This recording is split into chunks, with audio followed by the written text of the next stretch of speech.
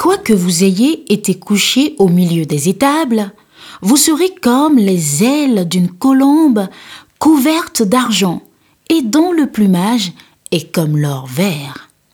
Quoique vous ayez été couché au milieu des étables, vous serez comme les ailes d'une colombe couverte d'argent et dont le plumage est comme de l'or vert. Quelle belle image! Psaume 68, strophe 13.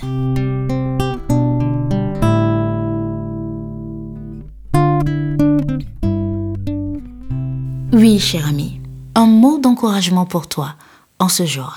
Si tu tombes, tu ne seras pas entièrement abattu, car l'Éternel soutient ta main. Il marche avec toi. Tu n'es pas seul. Jour de grâce et de bénédiction. Bye. C'était l'eau de vie avec Dodi Juliette Brissot.